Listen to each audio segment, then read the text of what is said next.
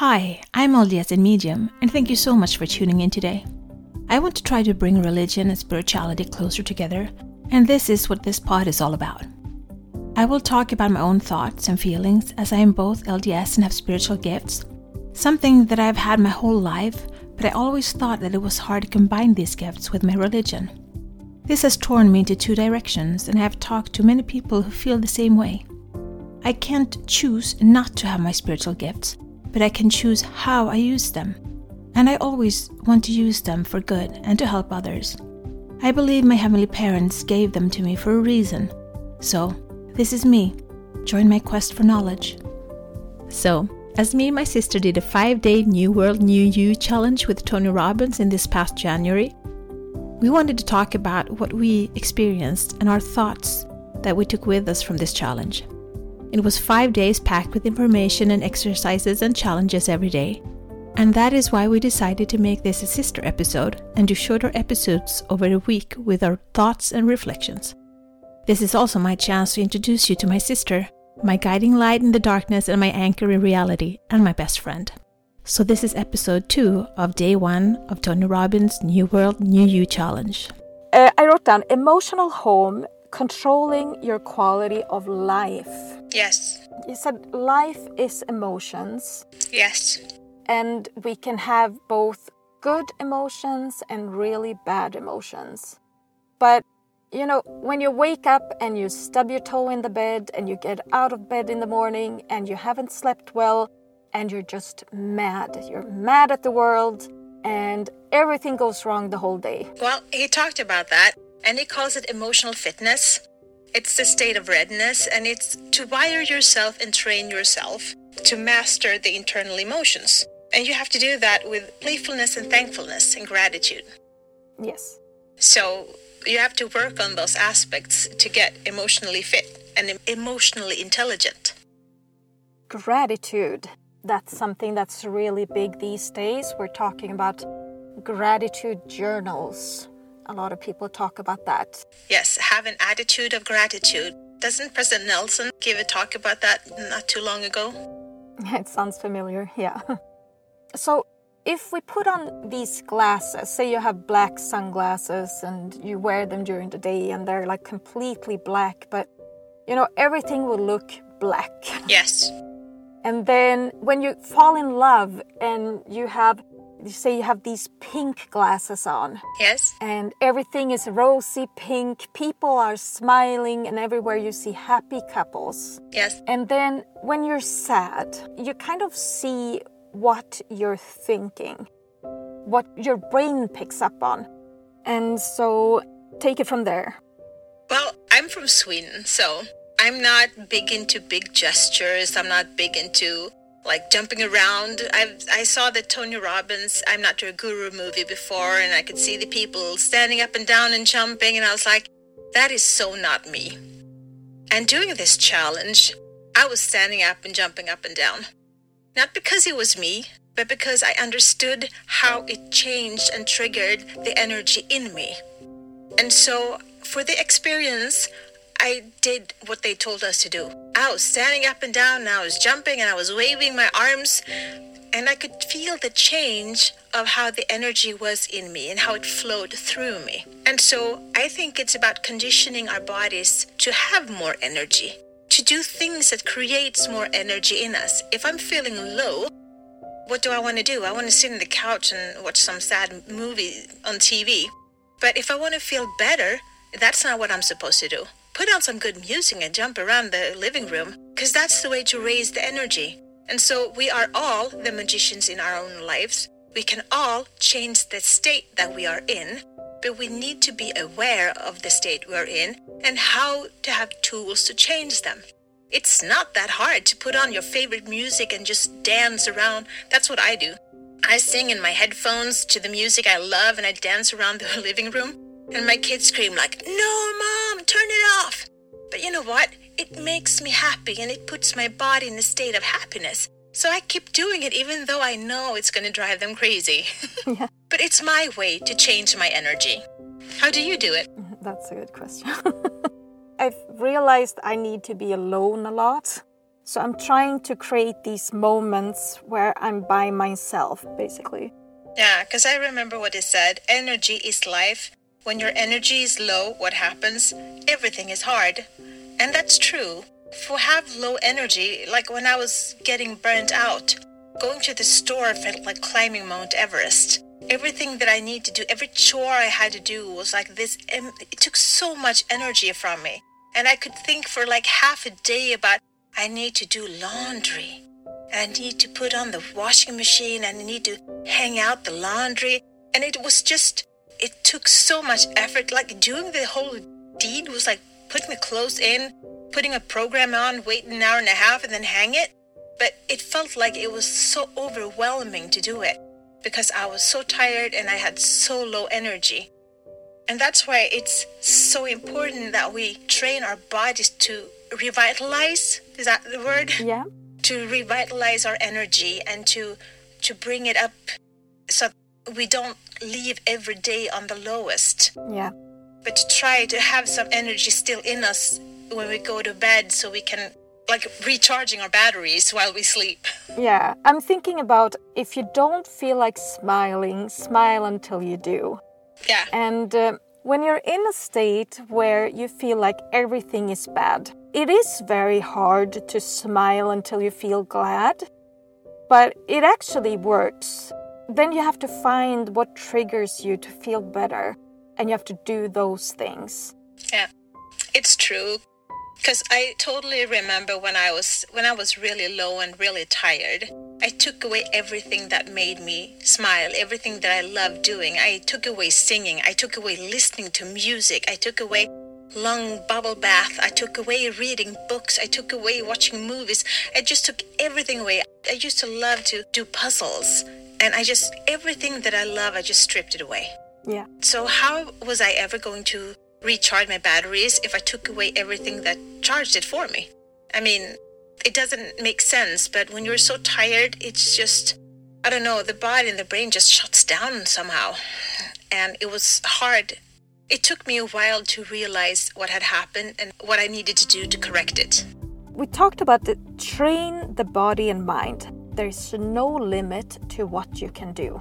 If there's no limit to what you can do, then what would you do? Well, it is a limit, but the limit is us. It's our 3D body and our brain that's not fully operating because we can't access the whole of our brain. But we are divine beings, and to us as divine beings, nothing is impossible and we can create anything we dream of. So it's that balance between, on one hand, we can do anything we want, and on the other hand, we might have physical limitations down to this body that we're in that we need to work around or through. Yeah, we kind of set our own limits too. We have something that's called limiting beliefs. What are those? Limiting beliefs, it's stories that I tell myself that I can't do. But yeah, so limiting beliefs, they're stories that you've told yourself for some reason, and you might have been young, you might have been older, it might have been something that somebody else have told you also. Yes, but most of these beliefs we create very young. I mean, the most of our internal processes are set before the age of 7. So who we are is created from birth until around age 7, as far as I know. So these limiting beliefs are probably something that we've learned from our parents, our family, the church we grew up in when we were younger, our teachers that we've had. Preschool. Yeah, it's what's formed us to the individuals that we are today. Tony Robbins talks about that energy is life. And you mentioned that when you're high on energy, or when you're feeling happy, or when you receive something that you want, like say a promotion or something, when you're feeling good, you're happy, you're laughing, everything is fine, you don't have many worries. And then when you're the opposite, when you're feeling low, you feel drained, sad, everything is hard, you don't see any hope for the future. So if we train ourselves to be energetic, and Tony Robbins, he has a few tricks that he does. He has the trampoline. the mini trampoline that you can have indoors. I think he gets on it and jumps for a couple of minutes every now and then, because it changes not only the position of your body, but it also does something to your cells. I don't remember that. I'll research that somewhere. So let's talk about the stages of deep loss. And a lot of people have experienced a loss in their lives. Well, we both experienced loss in our families, like we have 2 siblings that didn't make it, and we lost grandparents and 2 uncles actually, and an aunt. And also we're both divorced. So there are some stages of deep loss. So let's just go through them really fast. So first there's shock, second anger, third sadness, fourth bargaining, 5 acceptance, and 6 is where you create a new you. Interesting. I changed places for them. I had shock, anger, bargain, sadness, acceptance, and created new. So I must have switched them somehow. Yeah. Okay, I don't know which one is, we'll have to check that. But I saw that actually in the divorce, and I think I went through all of these stages. And I think actually knowing about the stages might help you go through the process faster. What do you think about that? I believe so too. But for me, sure, I was in shock. I didn't see it coming. It just totally overwhelmed me. And I got mad, really, really mad and hurt and sad. I don't know about the bargain part. If I try to bargain about it, maybe I started bargaining with Heavenly Father that if he made this come true, then I do this for him. I don't know, but probably had some thoughts about that. Landing in acceptance and create a new, that's what I'm trying to do. Create a new me in this new world that we're living in. I had some knowing of the stages, what I call the trauma curve. The curve of trauma? Yes, but the thing is, you need to ride through the emotions. You need to go through it.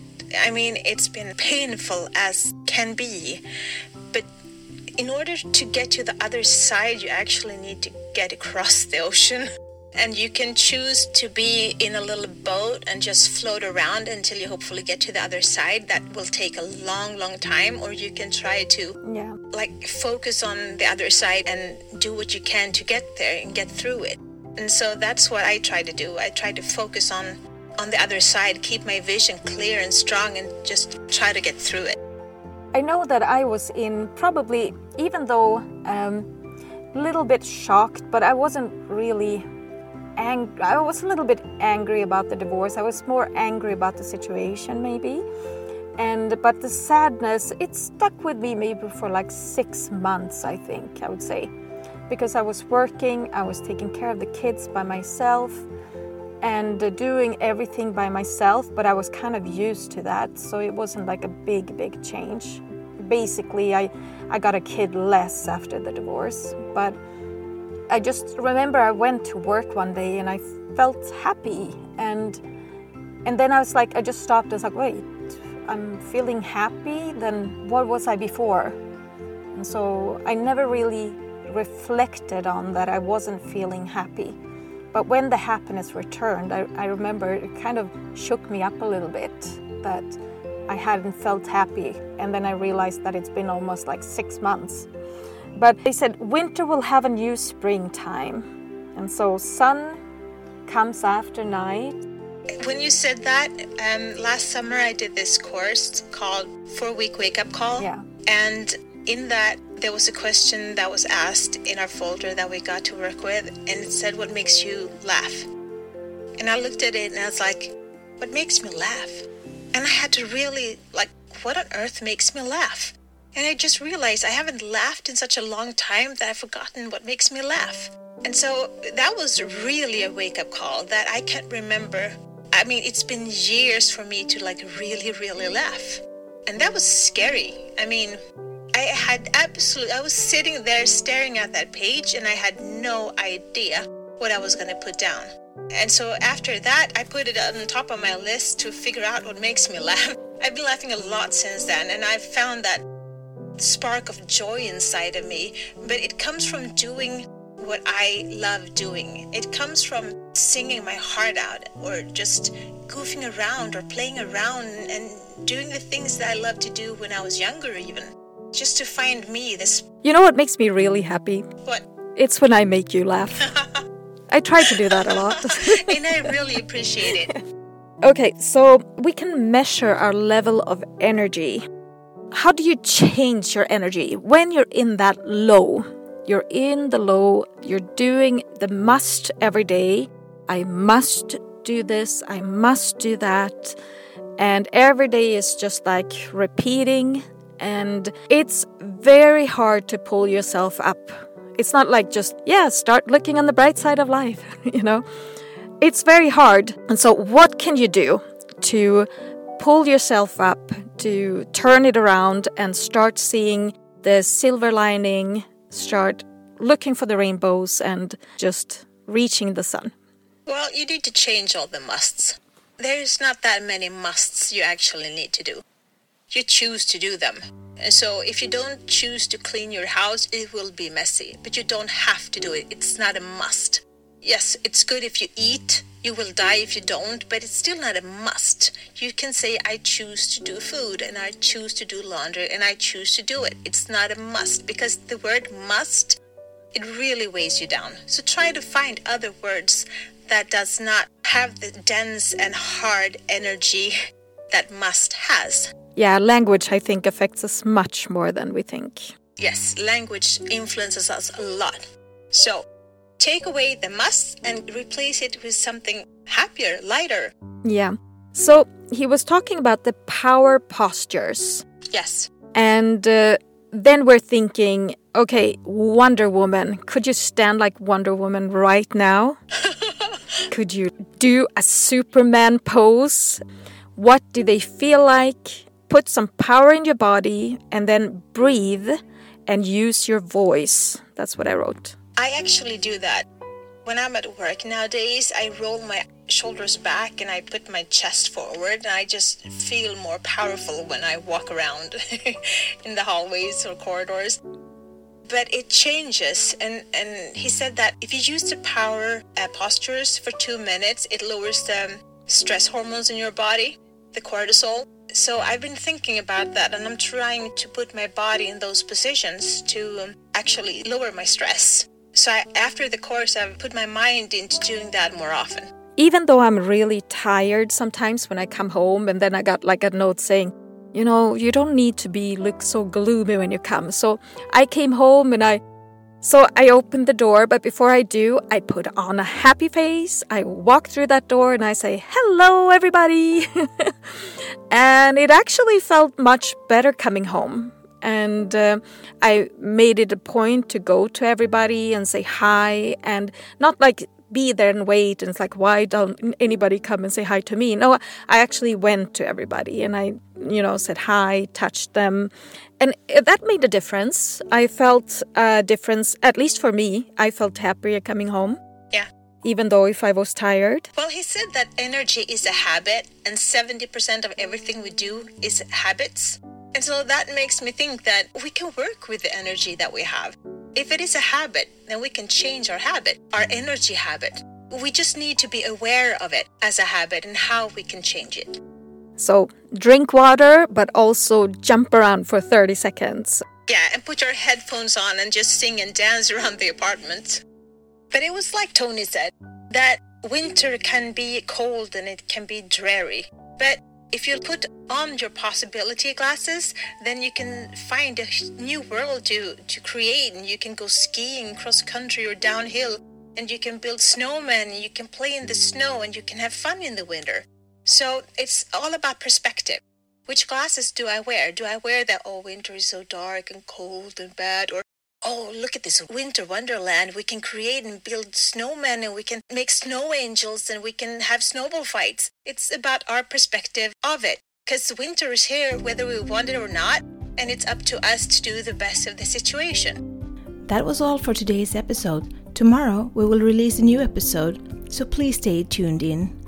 Also write in the comments what your thoughts are. This is my journey. Thank you so much for keeping me company today. Please download, like, share and subscribe and help spread the light and spread the word to expand our community. Let's bring more love, peace and unity to this world. Take care of yourself and your loved ones.